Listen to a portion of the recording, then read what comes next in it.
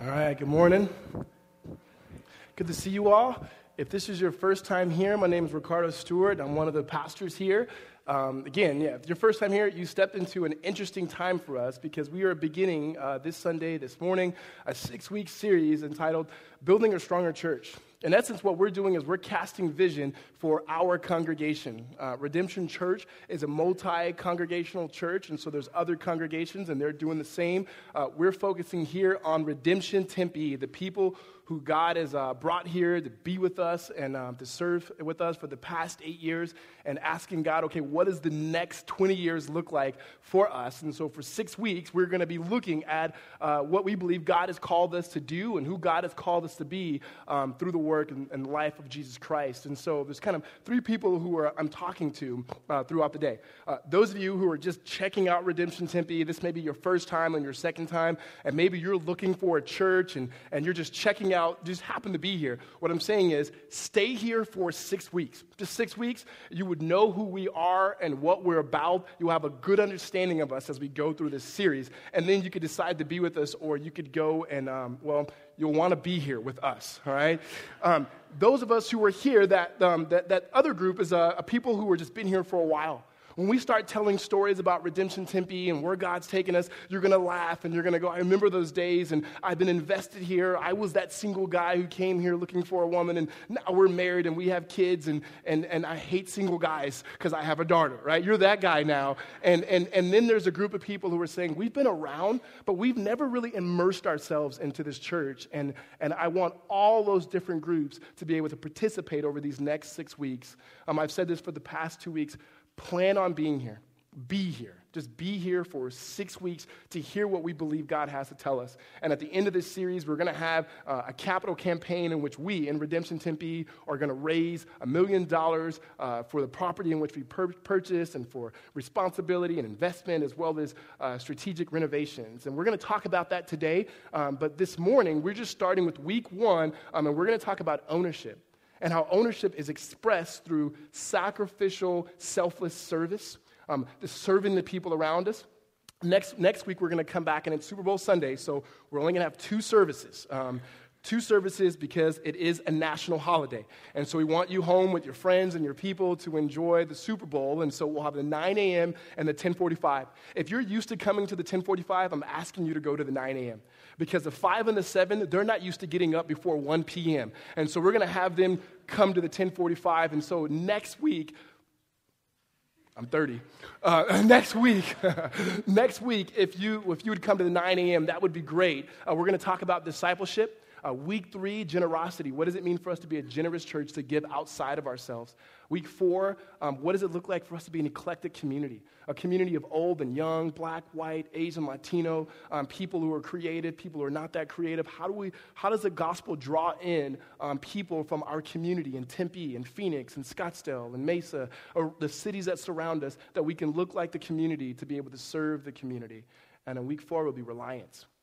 What does it look like for us to rely on God's people and on God's word and on God's spirit, that we have to have a great deal of reliance as we continue to grow?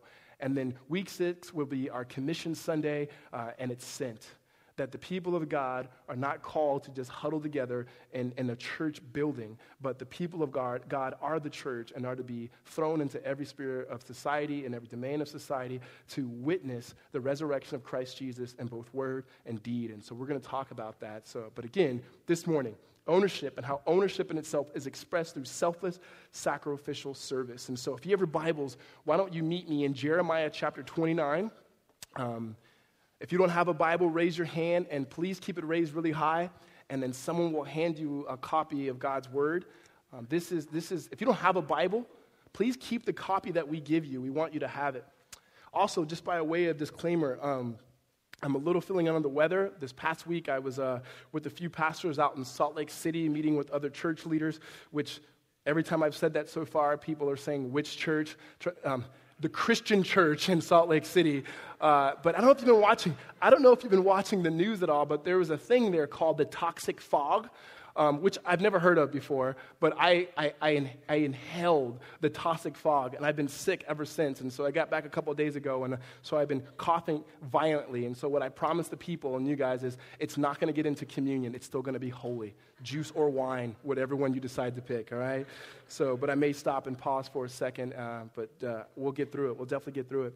So Jeremiah 29, which we're going to get to in just a second, but when it talks to vision, the vision of the church, I've been so excited about this series, getting ready for this series, because now being the lead pastor here for the past year and a half, being able to look at who we are, I've been able to study our history, where we've been, and to be able to have an understanding of where we're going. So before we even talk about where we believe God is taking us and what we believe God is doing through us, we'd be remiss, and I would be remiss, to not talk about the past.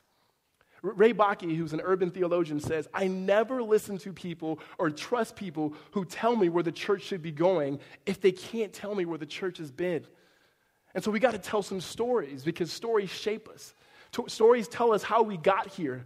Many of us in this room, we were not here at the beginning and the inception of Redemption Tempe. We were not there at the beginning of that. We were not there at the genesis of that, but we're here now. We may have not been a part of the first 8 years, but we definitely want to be a part for the next 8, 10, 15, 20 years. So let me just tell you a little story of how we got here. First, when it comes to places, Justin Anderson and also his soon-to-be wife, Emily Anderson, moved here from San Diego, from the Rock Church, to plant what is now called Redemption Tempe. First place they met was Tim and Sherry's house. All right? Some of you are like, oh, Tim and Sherry is. Tim is our eldest elder, who usually does benediction at the end. He's the father of us all. His wife, Sherry, they started this church in their house, 11 people. Out of those 11 people, there's 4 left. Tim Anderson, Sherry Anderson, Evan Anderson. There's a consistent theme when this church started. They all had the same name as the leading pastor, Justin Anderson. And then also Jason Raber, who wishes that he was an Anderson. And so those are the 4 people that were still there. They're still here. The second place is that they moved to multiple theaters on the ASU campus. So whatever place they can meet in, they would meet in those places, and they would share the gospel there. And then the church went through a series of buildings that were AKA, also known as Cross Points, because they all had Cross Point in the name. So the first was 10th and Ash, which is Cross Point 1. And I want to do something. I didn't get a chance to do this last hour. How many of you guys were a part of 10th and Ash, Cross Point 1? Show of hands. A few of you guys there. First building I showed up to, I was a very, very young Christian. I met Justin. Me and a good friend of mine who's still here went to that church and met Justin and become to come on Sundays and hear the Word of God preach.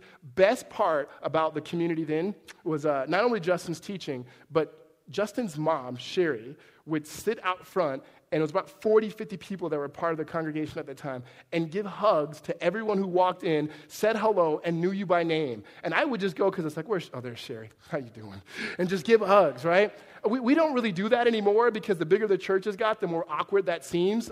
If we had a ministry of huggers, every 22-year-old single college guy would be like, yeah, I'm called to serve there, right? So we don't do that anymore. The 4th place that we met at was Beck and University, Cross Point 2. The 5th place was the movie theater. Now, how many of you guys were there at the movie theater? Hands there. That was the hardest place, because it was so comfortable to sit in those chairs, and as good as a preacher as Justin was, it was bam, out, right? Take communion, go home. And so we were there for a short period of time. 6th place was Rule and Southern, which was Cross Point 3. And then finally, the 7th place, Price and Southern, the Promised Land. Right? And so that's where we are here in the property we are now. We've seen the most growth that we've had as a church here. And so went from 11 people 8 years ago to today, we'll probably have around 1,100 adults and around 90 to 100 kids. When the church started, we had 0 kids and a lot of single men, a lot of single women. And so we've seen the church grow numerically. But those places are more than just places, right? They tell stories of people. They tell stories of people who didn't know God until the ministry of redemption began to bless them with the gospel. It tells stories of people who came maybe freshly out of college or in college, of single people, like Jason Raber, right, who's one of our elders here. That Jason showed up a part of that first meeting in Tim and Sherry's house as a skinny, wee little of a man, single, that now he's married with 3 kids. But he's still a skinny, wee little of a man, right?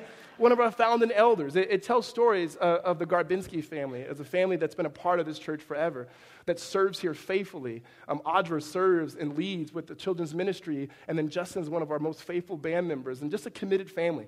That they saw a house in a neighborhood, that they so understood the vision of saying we want to minister and be hope, a light of hope of the gospel to the community around us, that they wanted to move into the Maple Ash community, easily the least Christian community, and a hard place to live even financially, and they fasted and they prayed and they pulled all their resources together because they wanted to raise a family there, only to see God give them that house for them to have a family. They have 2 beautiful boys, but they use that house for more ministry than probably anyone I know. That if you've been around here for some time, you've probably been at the Garbinski's house and you probably ate their food. You probably felt their love. They're easily some of the most committed people to this church, and we've seen that flourish. There's stories that make me laugh. One of the Cross Point 1 building in 10th and Ash, it was so amazing to be a part of that you saw many people that were coming to know Jesus and coming from different church backgrounds, and communion at that time was sometimes just as confusing it is for a first-time person that comes here. Juice or wine? Do I look at you? Just communion sometimes is just an awkward time. In that building, there was a big, huge bowl and then a big thing of just crackers there. And I remember standing behind this girl, and many of the people in Redemption come from Episcopal or Catholic backgrounds. And if you're familiar with the Catholic Church, you drink out of the same communion wine. And so this girl's looking at this bowl, and she's looking at the cracker, and she's looking at the bowl. I'm like, what is she doing? Oh, maybe she's just kind of getting it right, getting herself right? And so she takes the cracker, she eats it, and she looks at the bowl, and then she goes to scoop up the bowl. And we're like, no. Don't drink from the bowl, right? And it was just moments like that, right? And stories like that of people who were a part of this community, people who have been a part of this community, have been sent to plant churches like Vince and Flagstaff, or even Justin in San Francisco. People have gone on to different things like Garth, who's in law school at UCLA. I got a note from a gal who listens to the podcast and was encouraging us for this series. And she actually is at a church in New York City and was thanking the ministry here of Tempe that prepared her in her faith to be in a major city like New York and be able to live uniquely and distinctly as a Christian. And so those are just some of the stories of the first 8 years of us being a church and just people trying to figure out what does it mean to live on mission equipped by the gospel of Jesus Christ. And as we continue by God's grace upon the work of Christ Jesus to build a stronger church, it's not by any means getting rid of what we've ever done. It's building on top of and continuing that. So what's next? What's next for us? And what is it that we want to do? Well, we want to continue to do what we've been doing, but just more of it. And if you want to understand a vision, you always have to go to God's word. That if we're going to be a people of God and a place that does not serve God, we have to look to the scriptures and look at examples of people who've lived in a pluralistic society and yet you live uniquely and distinctly as people of God. And that's where we come to Jeremiah 29. Easily one of the most familiar passages around our circles. One of the most shaping passages of our circles, because we believe that the context of which Jeremiah writes to these exiles is similar to our context. These are young men and women who were God's people, ripped away from Jerusalem, that were placed in Babylon. And they weren't the only exiles. There were other exiles that were there, other faiths, other beliefs, other worldviews. And they were being told multiple stories. This is not unlike our context now. We have multiple beliefs, multiple faiths, multiple worldviews of people, especially if you're coming out of college. You're being taught so many things. And that the ideal of having an absolute truth just seems foreign. That truth in itself is being taught as relative, not as something that you can have one faith and one God. And yet we see that Jeremiah begins to write to these exiles to show them how they are to be the people of God. How are they supposed to live in the context of this pagan society? And Jeremiah begins to speak on behalf of God, and he gives them what I would call is the third way to live, which is God's way. You see, the first way that they were being told was the Babylonian way. This way was saying, if we can just get them our good food, if we can get them good education, if we can get them jobs, they will help our society. The best way for you to fit into society is have the ideal of relativism. Meaning, have your faith, but don't put it in the forefront. Don't have a public faith. Have a very private faith. Don't talk about it. Don't live it out. As long as you can do what you can do to get along with everybody else, that'll be fine. Essentially, use the things of the city and then reinvent yourself. Make a name for yourself, and that will help the society, but decrease in your understanding of who you are as God's people. That would be just assimilation. That's what the Babylonians wanted. And the other way was just an extreme religious way. And this was the way by a man by the name of Hananiah, who was a false prophet. He actually writes in Jeremiah 28, the chapter before, and he begins to lie and say, this is what no, don't move into the city. Don't be around people that don't believe what you believe. Let your kids play with only kids like them. Don't start businesses with people who don't believe the same way you believe. Don't work with them. And in fact, let's create a holy huddle out here so that we can care for only our tribe, that we can care for only our people. And then in 2 years, God's going to come and he's going to take us away. But both of those ways, either assimilation or separation, were never what God wanted. God never says just to look out for number one, use people, use places so that you can build a name for yourself. Nor does God say just only be with people that believe like you. But God's way was far different. God began to tell the exiles to move into the city. He began to tell these young men and women to move and take jobs there, but to do it in a unique way, to not at all decrease in their faith, but to increase in their faith in number. But the way of God, that third way, and the way of redemption was ownership. And the way that God called them to take ownership of this city, of Babylon, was not to take over powerfully, not ownership financially, but it was far more through selfless, sacrificial service. Here's what God tells the exiles in chapter 29, verse 4.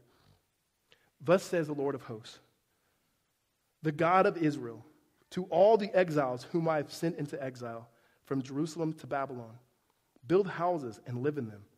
Plant gardens and eat their produce. Take wives and have sons and daughters. Take wives for your sons and give your daughters in marriage, that they may bear sons and daughters. Multiply there and do not decrease. But seek the welfare of the city where I have sent you into exile, and pray to the Lord on its behalf. For in its welfare you will find your welfare. When the exiles heard this, they had to be beside themselves. Because what God was saying was, love them, serve them. The people who are not like you, be with them, bless them, give to them. This meaning be here for a long time, plant gardens and build houses. That was a sign of saying, you're going to be here for a while. Get yourself a job and take what you're growing and your produce and make money off of it and also share with those around you. And take your kids, your boys and your girls and make sure that they get married and they have kids. Multiply there. He didn't say separate, but be amongst them, but be continually shaped by God's people, as God's people with an identity of having relationship with God. And then he says the unthinkable. He says, seek the welfare or seek the peace of the city and pray on its behalf. Meaning, pray for these people. Pray for them. Pray for their welfare, meaning pray for them totality. Pray for them emotionally, socially, psychologically, spiritually, financially. Pray for their economical health, their emotional health, and their well-being. Pray for them, care for them. And then he says, seek the peace or seek the welfare. Now, this would have been just profound to them because these were the same people that were still, their hands were still dripping with the blood of killing their family members. These are the same people who just ripped them away. These were a war-torn people. These were refugees. The exiles were refugees. And they're saying, in this foreign land, God, what do you want us to do? In this place that does not honor you, what do you want us to do? And God says, pour yourselves out to them. Serve them. Serve one another and serve them. That the way of God is always service. The way when we talk about ownership, it is taking ownership of our faith and our church and our city. It's by serving others. It's Jesus telling us that it's better to give than to receive, that we want to believe that ethic. That to live out kingdom values, to be God's people in this city is to serve. It's to give of ourselves to one another and to those around them.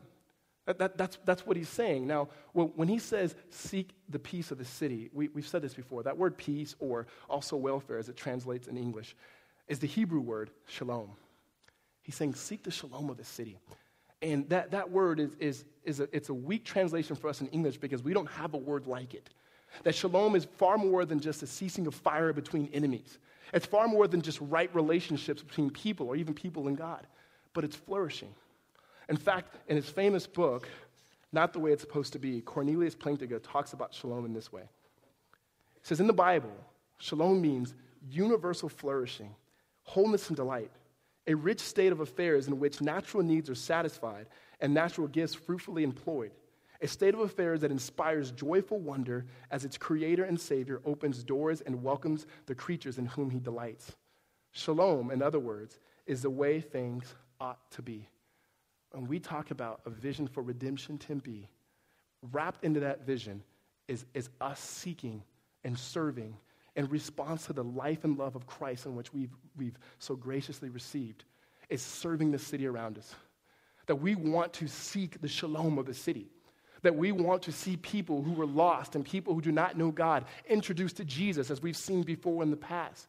That we want to see families that are fragmented and fractured come to know God and be discipled to healthy relationships.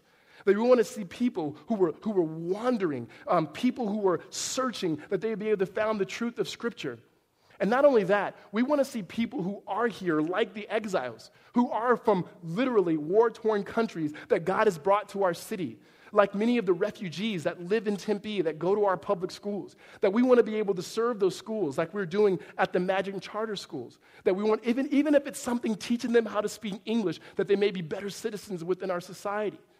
That we want to be a people that are so in love with the gospel that we embody the good news of Jesus in every sphere of influence that we're at. That we live out the kingdom values, primarily through serving people. That we want to see neighborhoods littered with people who understand the gospel, who are not just people who drive into their garages and close the garage and never interact with their neighbors, but throw parties and have get-togethers, and they invite people over to befriend them, not only just to have the opportunity to share them about Jesus, but to love them and to care for them. Because we see wrapped up in the identity of Christ and the very nature of the gospel is that God himself left heaven to move into a neighborhood to bless those who were not like him. That when we think of shalom, when we see the scriptures that serve the places around us, we see things that are broken in our city. We see things that are not right in our city, and we say, how can we enter in with the love of Christ through proclamation and demonstration? When we see elementary schools closing down yearly, because for some reason, Tempe, particularly North Tempe, has become a place where families do not want to raise their kids. That when we see people who say there's a better opportunity for us to move further away, we can get more land and maybe a bigger house, we would say, how can we stay here? How can we stay even closer to here? How can we be in cities that are surrounding Tempe to help this particular city so there's not this great dichotomy between college students and people who are older, but there's maybe this middle ground of families or people who are newly married without kids, that we would see elementary schools start to open up because there's so many kids there because we've given people an example of what it looks like to live in a city and love a city and care for a city. And that this in itself is not some social action ploy. That this is not something because we think it's cool or it'd be great for people to know redemption as a church like that. But we see this is rooted, that this love, this life is rooted in the scripture. That God sees a people in Babylon and he takes his people and he places them there. And he says, be here for a long time and pray for her. Pray for this city. Serve the people here. Yeah, I know what they've done, but pray for them. And every once in a while you'll hear someone say, well, that's good for the exiles. And that's good for Jeremiah's people there, but we're the church. We're not young Hebrew men and women. We're the church of God. What does the New Testament say about this? Because it just seems like this is a social action, which is it's not at all a social action. The gospel has implications. Well, what does Jesus say about this? Well, Jesus himself is the true exile. If anyone knows what it means to be an exile, it's Jesus. Jesus wasn't ripped away from his country. He left his home to come into this world, to serve people who were completely not like him, people who did not believe like him. He was the only true Son of God, and he came himself to serve. So what do you think his people should be about?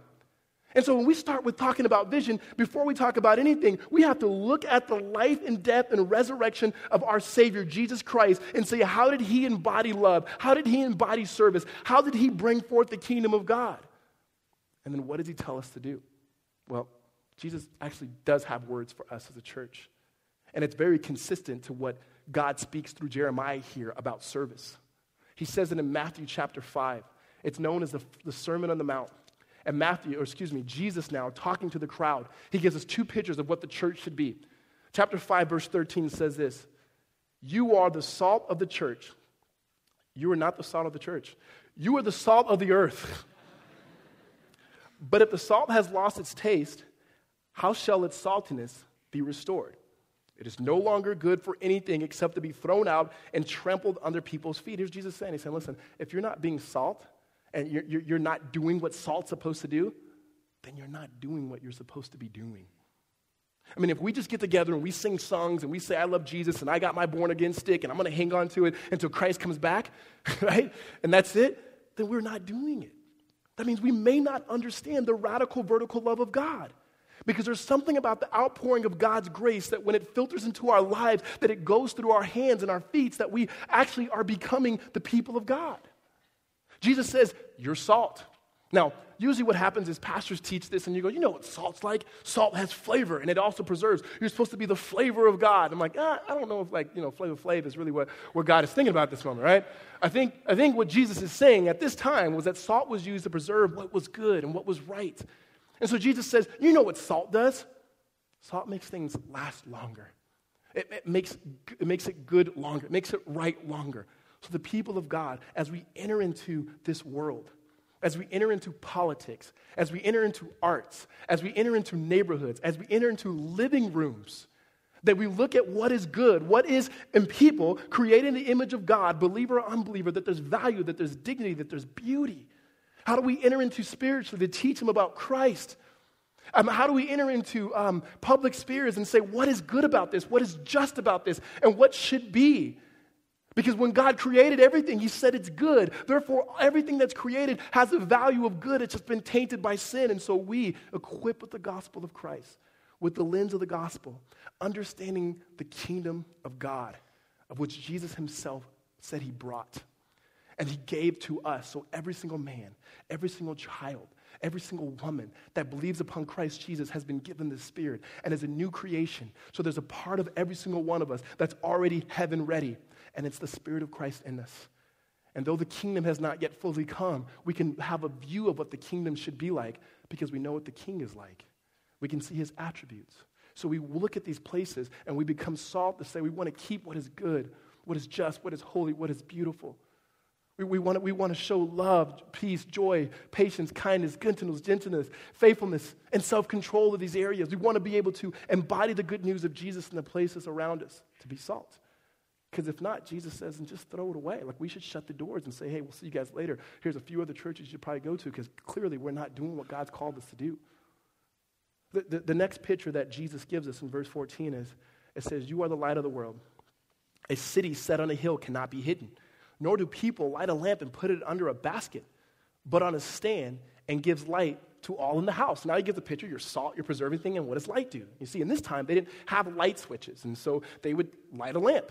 And the lamp was supposed to be put somewhere high so you can see everything. Light exposes darkness. So there's a point for us that we're not just bringing the light of the gospel, but we're looking at things that are unjust. We're looking at things that are broken. We're looking at families that are broken and seeing if they can be restored. We're looking at lives that are broken and seeing if the gospel brings the healing and restoration there. We're looking at political systems. We're looking at educational systems. We're looking at every sphere of life and saying with Abraham Kuyper, God, you own all of this. Abraham Kuyper says there's no square inch of this world of which Christ alone, who is sovereign, does not look out and cry out, mine.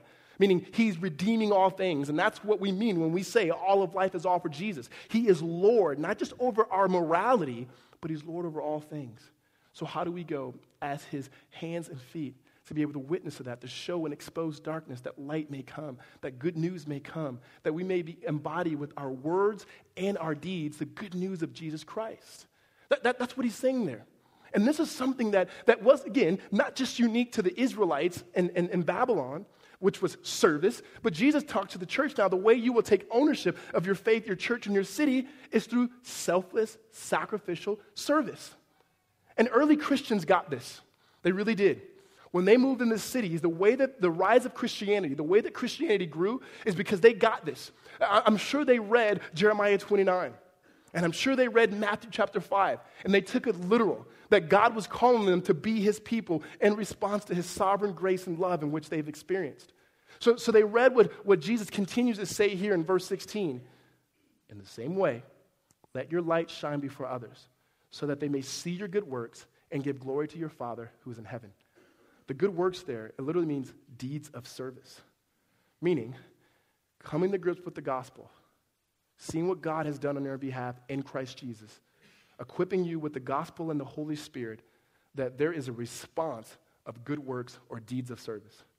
That we don't only serve those in our own community, but we serve those outside of our community. The church is the only institution that does not only exist for its members, but also those who are not its members, who may never even become its members. But we're here to pour ourselves out for them. And again, the church got this. Dionysius, who writes early in around 2060 AD, talking about a plague that happened in his country, a plague that took people's lives, hundreds of people's lives. And he talked about what the pagans did. He said they fled even their own people who they loved. And he's given an account of this. But then he begins to talk about Christians, and here's what he says. Most of our brother Christians showed unbounded love and loyalty, never sparing themselves and thinking only of one another. Heedless of danger, they took charge of the sick, attending to their very need and ministering to them in Christ. And with them departed this life serenely happy, for they were infected by others with the disease, drawing on themselves the sickness of their neighbors and cheerfully accepting their pains. Many nursing and curing others transferred death to themselves and died in their stead. The best of our brothers lost their lives in this manner. A number of presbyters, deacons, laymen, winning high commendation, so that their death in this form, the result of great piety and strong faith, seems in every way the equal of martyrdom. Here's what was happening. Because of their piety or their love for God, not in spite of their love for God, but because of who they were as a community of people, because they realized the city in which they were seeking to love wasn't their eternal city. It was understanding that they had an eternal city, that they had dual citizenship, that when God in Christ Jesus brought forth the kingdom of God through the Spirit of Christ, they knew that they were secured in the new heavens and new earth, which gave them the freedom to not try to make a name for themselves here, to not try to live for their own safety here, to not try to gather all the material blessings and wealth that we can have to ourselves, but they were able to give it away. And not just their material things, but they were even able to give away their own life for the people around them. And you know why? You know why? It's easy for us to read in Jeremiah and say, yes, seek the peace of the city, seek the shalom. How could God say that? It's easy, right? We hear Jesus saying, be salt, be light. We can read these Christians who did this.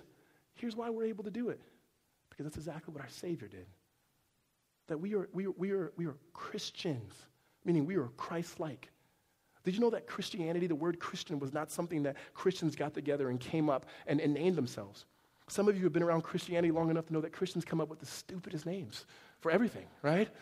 It took the unbelievers who called us Christians, and we thought, finally, something cool for us. They looked at people in the church of Antioch, and they said, look there's white people, there's black people, there weren't white people, there was like different people, right? And they said, there's something unique about them. And they look like their Savior, the Christ. They're Christ-like. They're little Christ. We'll call them Christian.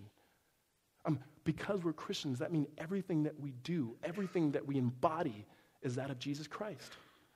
And we draw our strength from him. Jesus himself says this in Mark chapter 10, verse 45. He says, the Son of Man did not come into this world to be served. Meaning, he didn't come to hear the best preacher. He didn't come because of the music. He didn't come because he thought it'd be good for him because of his business that he was starting. He didn't come because of any of those things. He didn't come so that he can make a good name for himself. Jesus said, I did not come to be served. And we see it in his life. He came to one of the poorest communities and the poorest families. Jesus says that the birds of the sky, they have nests and the foxes have their holes, but the Son of Man has no place to lay his head. That Jesus Christ comes to people knowing that did not like him, knowing that wouldn't join along with him in his plan. He didn't come because he had a community. Jesus Christ came to serve in order to make a community. He said, I did not come to be served, but I came to serve and to give my life as a ransom. What that means is through Christ's life, his death, and his resurrection, we not only have an example of how we're supposed to live as believers in Christ, but we also have the power through his redemption, by the power of the Holy Spirit, to live out that life. That, again, this is not a social agenda, but there's no way that we can believe in Jesus Christ. And when he says to love our neighbors, and if our neighbor's thirsty, we have to give them water. And if our neighbor's hungry, we got to feed them. If our neighbor's poor, we have to provide income for them. We have to provide ways in which they can get jobs. If our neighbor needs something, we have to find a way to come alongside them, whether they are Christians or whether they are not, because that's exactly what Jesus did. On the cross, who was Jesus serving? He was serving people who were not like him. He was serving people like you and I who were spiritually poor and bankrupt and couldn't gain it. He was serving people who were in a major debt, the debt of sin of which we could not pay, and he would pay for us through his blood. Through his body, he was offering to us righteousness that was foreign to us, that we did not have, that he gave us. That he was giving us his blood to wash us of our sins, past, present, and future. He says he did not come to be served, but to serve and to give his life as a ransom. And so when Jesus now on the cross serves us, when we look to him, we realize he's not only our example, but he's our Savior. He's our Lord, he's our rock, and he's our Redeemer. We are Christians, and we are happy to be Christians by God's grace. Therefore, in response to that, when Jesus says in John 20:21, as the Father has sent me, so I now send you, we see that he was sent and took ownership of this world through selfless, sacrificial service. And we look to our Savior in the power of the Spirit and through grace, that we look to the people around us, to those within our community and our church community and outside of our church community. And like Christ, we seek to serve selfless and sacrificial to bless the community around us. Amen? That when people begin to hear about the people of redemption, hear me. That video said Tempe needs a Savior. And every time I hear that, I hear it going, somehow we're going to be the Savior. You guys know this. We are not the Savior. Our words won't save people. Our prayers won't save them. Our service won't save them. But the words when we speak of Jesus, the one in whom we pray to, he's their Savior. We're just witnesses in word and in deed of that particular truth, to be witness for them and to show them what the kingdom of God looks like in us, that we can show them that God himself is working through a people. And unlike most churches, we want to be a people that exist for our neighbors, that we legitimately care for them, even if they don't think that we do. Amen? So, two practical things from there. One, you can go ahead and just close your Bible. Two practical things. First practical thing is for us in this building of stronger churches, get involved, right? I mentioned those groups. You have some people here for the first time. I said that last hour, and I think someone got up and left, and because they wrote a card, hey, it's our first time, we'll come back later. And Jason goes, hey, did you tell them to leave? And I said, no, I said be here for 6 weeks. They couldn't even stand the sermon, right? Stay here a little bit longer than the sermon, right? 6 more, just figure it out. We'll have classes that you can learn more about who we are and what we do as a church, but take whatever that next step is for you. I do believe this is a church that you'll thoroughly enjoy, and I don't say that because of me. We have some really good people here. The other people are people that are kind of on the fence, and not even on the fence, meaning you're just kind of on the sideline. Like you show up all the time. Like if you know what I mean by people on the sideline, I know that we have a lot of artists here who never see sports.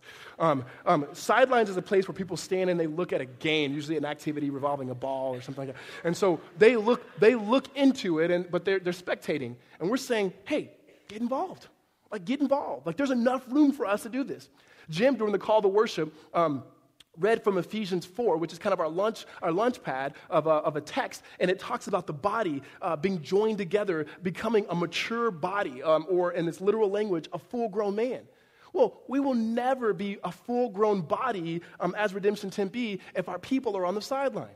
Meaning we need your gifts, we need your talents, we need your resources, we need your personalities, your efforts to be a part of this church, or if not, we're not as strong as we would be. In fact, we're limping into service as opposed to running into service to being the light that God has called us to be. And so that means get involved. That means open up your life and let people get into your life and let people open up their lives and you get into their lives and get invested. Serve. And when we say serve, this is not only serving here at this particular congregation. Like, we do not believe that ministry happens here within this particular building. No. There's things we need to do as a family, right? We need people to greet. We need people to serve in children's ministry. We need people to do a few things, hold communion. But for the most part, you guys, if you've been here for any time, you know this. Ministry, our role, when Ephesians 4 says it is the role of pastors to equip the saints of ministry, ministry is not just things that happen in church-like settings. Ministry just means service. That means everything that you do, you're serving. At your work, where you live, like every place where you go. If you walk into Intel and you work there, people should say, man, I'm so glad he's here because the way that he works is unique. When people walk into your school, if you're a teacher, people would just say, I'm glad that she's here. I'm glad that he's here because the way that they teach, the way that they love people is amazing. They care about their subjects. They actually serve us. People should look into things and they would see that's what my life would look like if I weren't a Christian because we're able to embody that we're able to serve there. And so we need everyone to join in on that. And then there's some of you who you're like, that's me, I'm already in. Take others along with you. There's always people next to you that you can grab along and say, let's just jump in together and let's be a healthy, stronger church. The first thing is get all the way in. Maybe take a membership class. What does it mean to be a member? Love Jesus, commit to being a disciple, commit to linking arms with other people, and commit to participating financially and faithfully to this particular congregation so that we can see the gospel advanced. The second thing here is for us corporately. Like, what does it mean for us to serve this community? What's the next step for us? And so, again, I have to tell you a longer story so that you can get it. About 3 years ago, as elders here, we began to talk about what does it mean for us to purchase property? Because we were seeing trends around us and around the country that churches that got to a particular size were getting kicked out of buildings. In New York City, this happened with schools, or with churches that were meeting in public schools. They're this close to losing their opportunity to meet inside schools. And if you've ever been in New York City, you can't buy places in New York City. There's not a lot of places to buy. Fortunately, they were able to stay there. And then we looked here in Tempe, because our lease was ending in this property, and we were going to say, where should we go? Because we're too big to rent a church that meets in the morning where we can only meet at night, because we saw most of our growth, as you guys can experience, here in the morning. And so we began to look at places that we can lease, but then it was going to cost $500,000 to lease a particular building for us to use, and in 4 years we'd be out of there and wasted that $500,000. Talking to friends of ours, there's a church here called The Anthem that planted here in Tempe. Nick Crespo, godly guy. Him and his wife moved here from New Mexico, started a church near campus. Much like ours in the beginning, they're meeting at the theater. They were kicked out of the theater, and then no school would let them meet there. And I told them, I get that. Because when we were trying to move from here to lease McCamey Junior High, of which no school meets there, and Myra Elementary, of which no school meets there, the city of Tempe said no. Well, this particular church, the Anthem now, they're meeting in Mesa. And there's nothing wrong with Mesa. There's nothing wrong with Scottsdale or Phoenix or any of those cities, because a lot of our people come from there. We want you to be a part of this. But we wanted to have a place in Tempe. If we were going to be Redemption Tempe, we couldn't be Redemption Tempe in Gilbert, right? That would just be weird. And so we began to ask the question, okay, we have some money. Let's try to go into buying a property. And so that's the only way that we know if we bought a place, no one can kick us out. And even though the community doesn't think that we're here to serve them, we can show them over a 20-year period, we're here for you. We're here to bless you and serve you. So I want to take you on that journey as well, which is quite interesting for me, just needless to say. First building we looked at was a pharma building. Downtown Tempe, big warehouse building, really, really nice, right behind Macayo's, and it was $12 million. And so when they told us $12 million, we said, can't do that. Walked away from that, right? No way. And one of the things we were telling you guys is, and we took you guys to a roller coaster, hey, we have a building. 2 weeks later, actually, we never really came back and said we didn't have it. We didn't do a good job of communicating that. We would just come up and say, we have a building. And that was it, right? So we would look at that, and we said, we did say this. We didn't want to put ourselves in a position where we could not do ministry, meaning we bought a building, and we had so much money wrapped up in the building that we weren't able to hire people as our church was growing, and we only had 3 elders at that time to be able to shepherd the flock. And so we did $12 million was far too much. After that, it was the Broadway building, which is a building we liked. It was on Broadway in between Rule and McClintock. But in order to get that building, you had to buy the building that wasn't big enough to host us, to use it for facilities, but then the land next to it that you secure the parking lot and not have to pay the city. But to do that, it was going to be $10 million because you'd have to build a brand new building. And so we looked at that and we walked away from there. By this time, we were on our knees crying, trying to figure out what we're going to do. Jason Raber peed on himself. And so we're just trying to figure out, like, what are we going to do? And so Jason, after he's done doing what he did, he says, hey, how about we look to buy this property? Because Jason's a very good, pragmatic guy. He's a great guy on the team. And he comes, look at our baby dedications, look at our baptism, look at our numbers, look at our attendance. And we've seen the most growth, and we've done the most ministry outside of ourselves. So just in case you guys don't know, we commit to ourselves as a church to give 15% of our giving that we bring in for a year outside of ourselves. That has not included the $20,000 to $30,000 that we usually raise at the end of the year for Advent offering that also goes out of ourselves. We wanted to continue to do that. Just like God calls individuals to give toward the local church, as a local church, we believe that we should bless others. And we wanted to continue to do that, and we've been able to do that more in this property. So we went to the bank and said, how much are you guys going to sell this for? And they said $7 million. Jason peed on himself again. And so we couldn't get that. We had to help him out a little bit. We couldn't do that. So then we went to Neil Pitchell. Neil Pitchell is the executive pastor of All Redemption, and he handles the finances, and we said, we really want to buy this property, but $7 million is too much. He says, what is a good number for you guys? And we said, if we can get it down to $5 million, we think with the stretch that we'll be able to do that. Neil Pitchell, his words, not mine, he says, listen, I'm a Jewish guy who knows money. We'll get it. And I said, you said that if I said that I couldn't say it, but you said it, so do it, right? So he comes back, he says, no, they're not budging, but I can give them the budge. They go down to $6 million, they go down, finally gets on the $5 million, he goes, I got this guy on the rope. I think we can go lower than that. I'm like, if you can go lower than that, you said you were the Jewish guy. I didn't say that, you said. And then he came back and with the final number and says, we can close for $3.7 million. And we said, Neil, you're right. You could do it. And so that's when we came last year around May, June, and said, okay, we have the building. We put money on it. And we went through kind of a process of doing some testing because there was a gas station here. And we'd come back and say, not yet, not yet, not yet. August came and we said, we closed in the building. We didn't want to start a capital campaign at that moment because we wanted to make sure that we can close at that moment. So that's why we bought it. Now, we did something that was unique. Most churches say, we're not going to buy the building until we raise the money. But given that we were a part of a bigger church and Redemption Church, we had the ability to do some things that most churches couldn't do. We wanted to close at that time for a couple of reasons. One, the interest rates at that time were extremely low. And if we were able to get the advancement on the money, we were able to get into this building. We met with then mayor of Tempe, Hugh Hallman, who was the headmaster of Tempe Prep, who currently was renting from the bank for the gym as well as the football field for practice. And then also the guy who leads at Options, Jeff, who works here and serves here and has a school there for a charter school.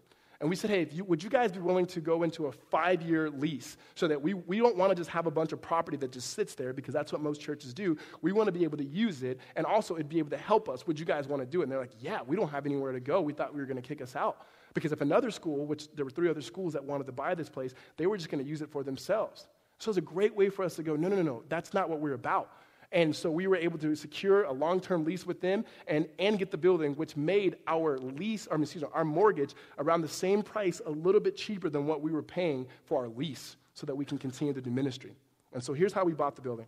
One, $3.7 million. We got a $2 million loan from the bank. Next, it was an investment. We got $1.7 million from Redemption Church Family Reserves. Let me explain this. Many of you have families, many of you have savings, and you have a saving. And oftentimes you go into that saving when there's something very important. Redemption Church, all the congregations put reserves into a saving. We went to the leadership team and said, we really, really want to buy this building. And the leadership team in themselves said, we want a church in Tempe, and we want to secure that there will be ministry in Tempe for a long time. And here's how we got there, guys, honestly. As we looked at churches that got to our size or bigger, we noticed a trend that people moved away, and as they moved away, ministry moved away. In fact, the building that we purchased, this property, all of this property, it's about 9 acres, used to be owned by Tri-City Baptist Church. And Tri-City Baptist Church moved because their ministry moved to South Chandler. Now, that's nothing against them. In fact, I'm glad they moved. We would have never had a building, right? And so that works out for us. But we don't ever want to move. We totally want to reach people of Mesa and of Chandler and of Gilbert and of Phoenix and Scottsdale. I want them to be a part of this. I mean, that's part of the location why we had it. But we wanted to make sure we had a Tempe address to be in Tempe, to be a light to the people of Tempe and anybody else who wanted to get in. And then the leadership team so graciously said, you will be a part of that. And they said, how about we give you guys a gift of $1 million? And I said, how about yes? Yes, we'll take it. And then also we'll give you an advancement of 0.7, and so we can secure the building. So that came to 3.7. Now here's our part in this as a church, and here's the part we're asking for us to dial in on and to stretch ourselves. Is now that we have the building, we have to go through a campaign. And here's what the campaign's for. First, responsibility and future investment. That's $700,000. That's that 0.7. We were gifted $1 million, so essentially it's a $2 million project. We're just already halfway there.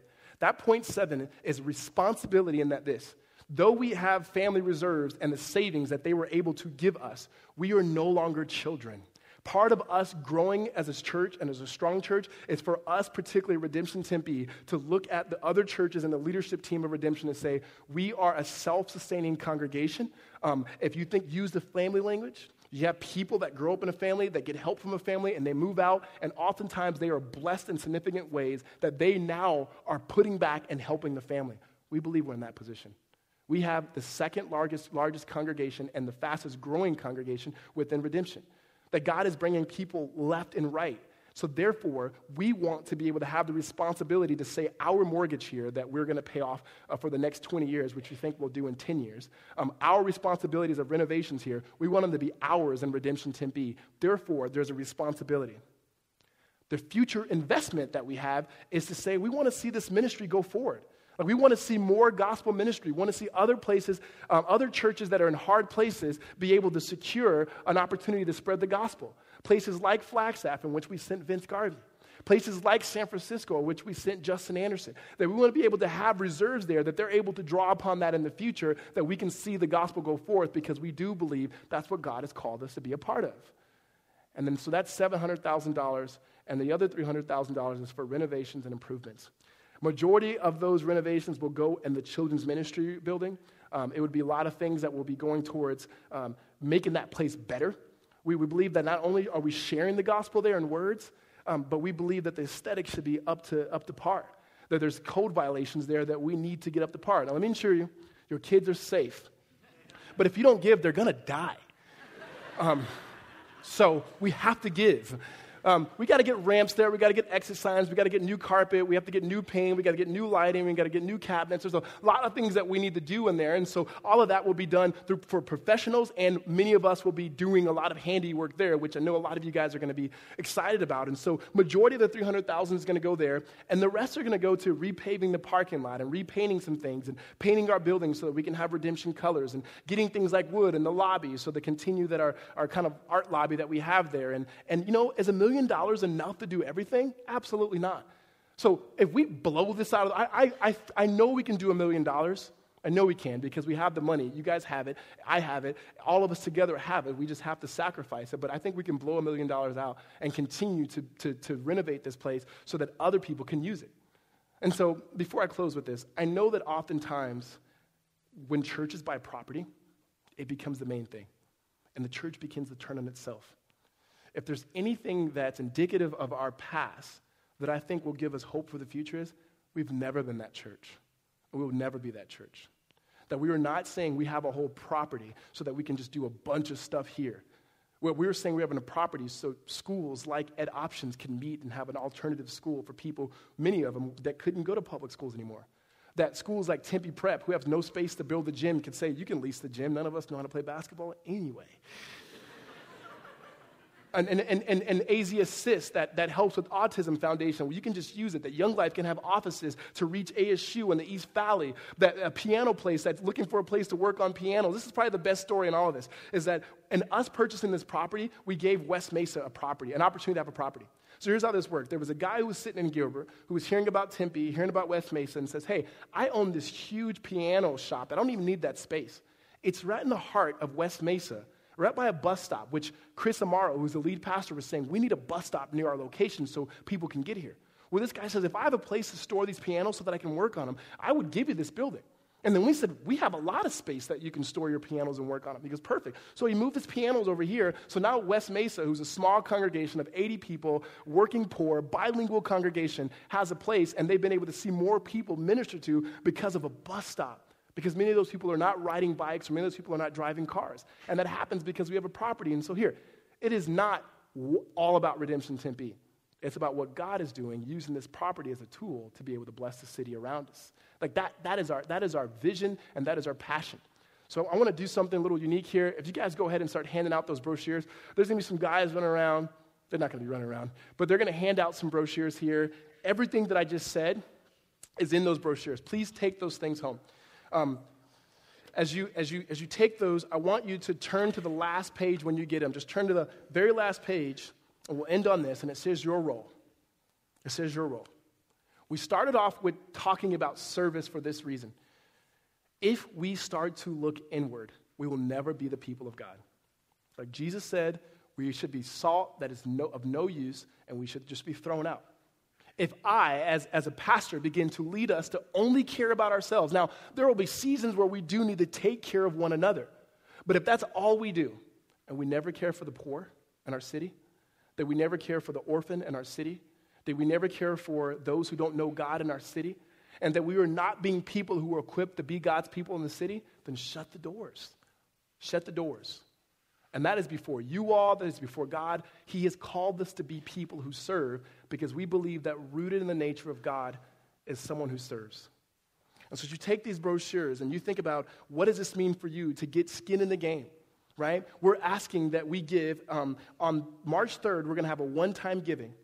It's going to be of $100,000. And then the next 3 years, we're going to have pledges for the rest of the $900,000. Again, March 3rd, it's the last week of this Commission Sunday. We're going to take an offering, a cash offering, above and beyond our normal giving for $100,000. That means we're going to stretch.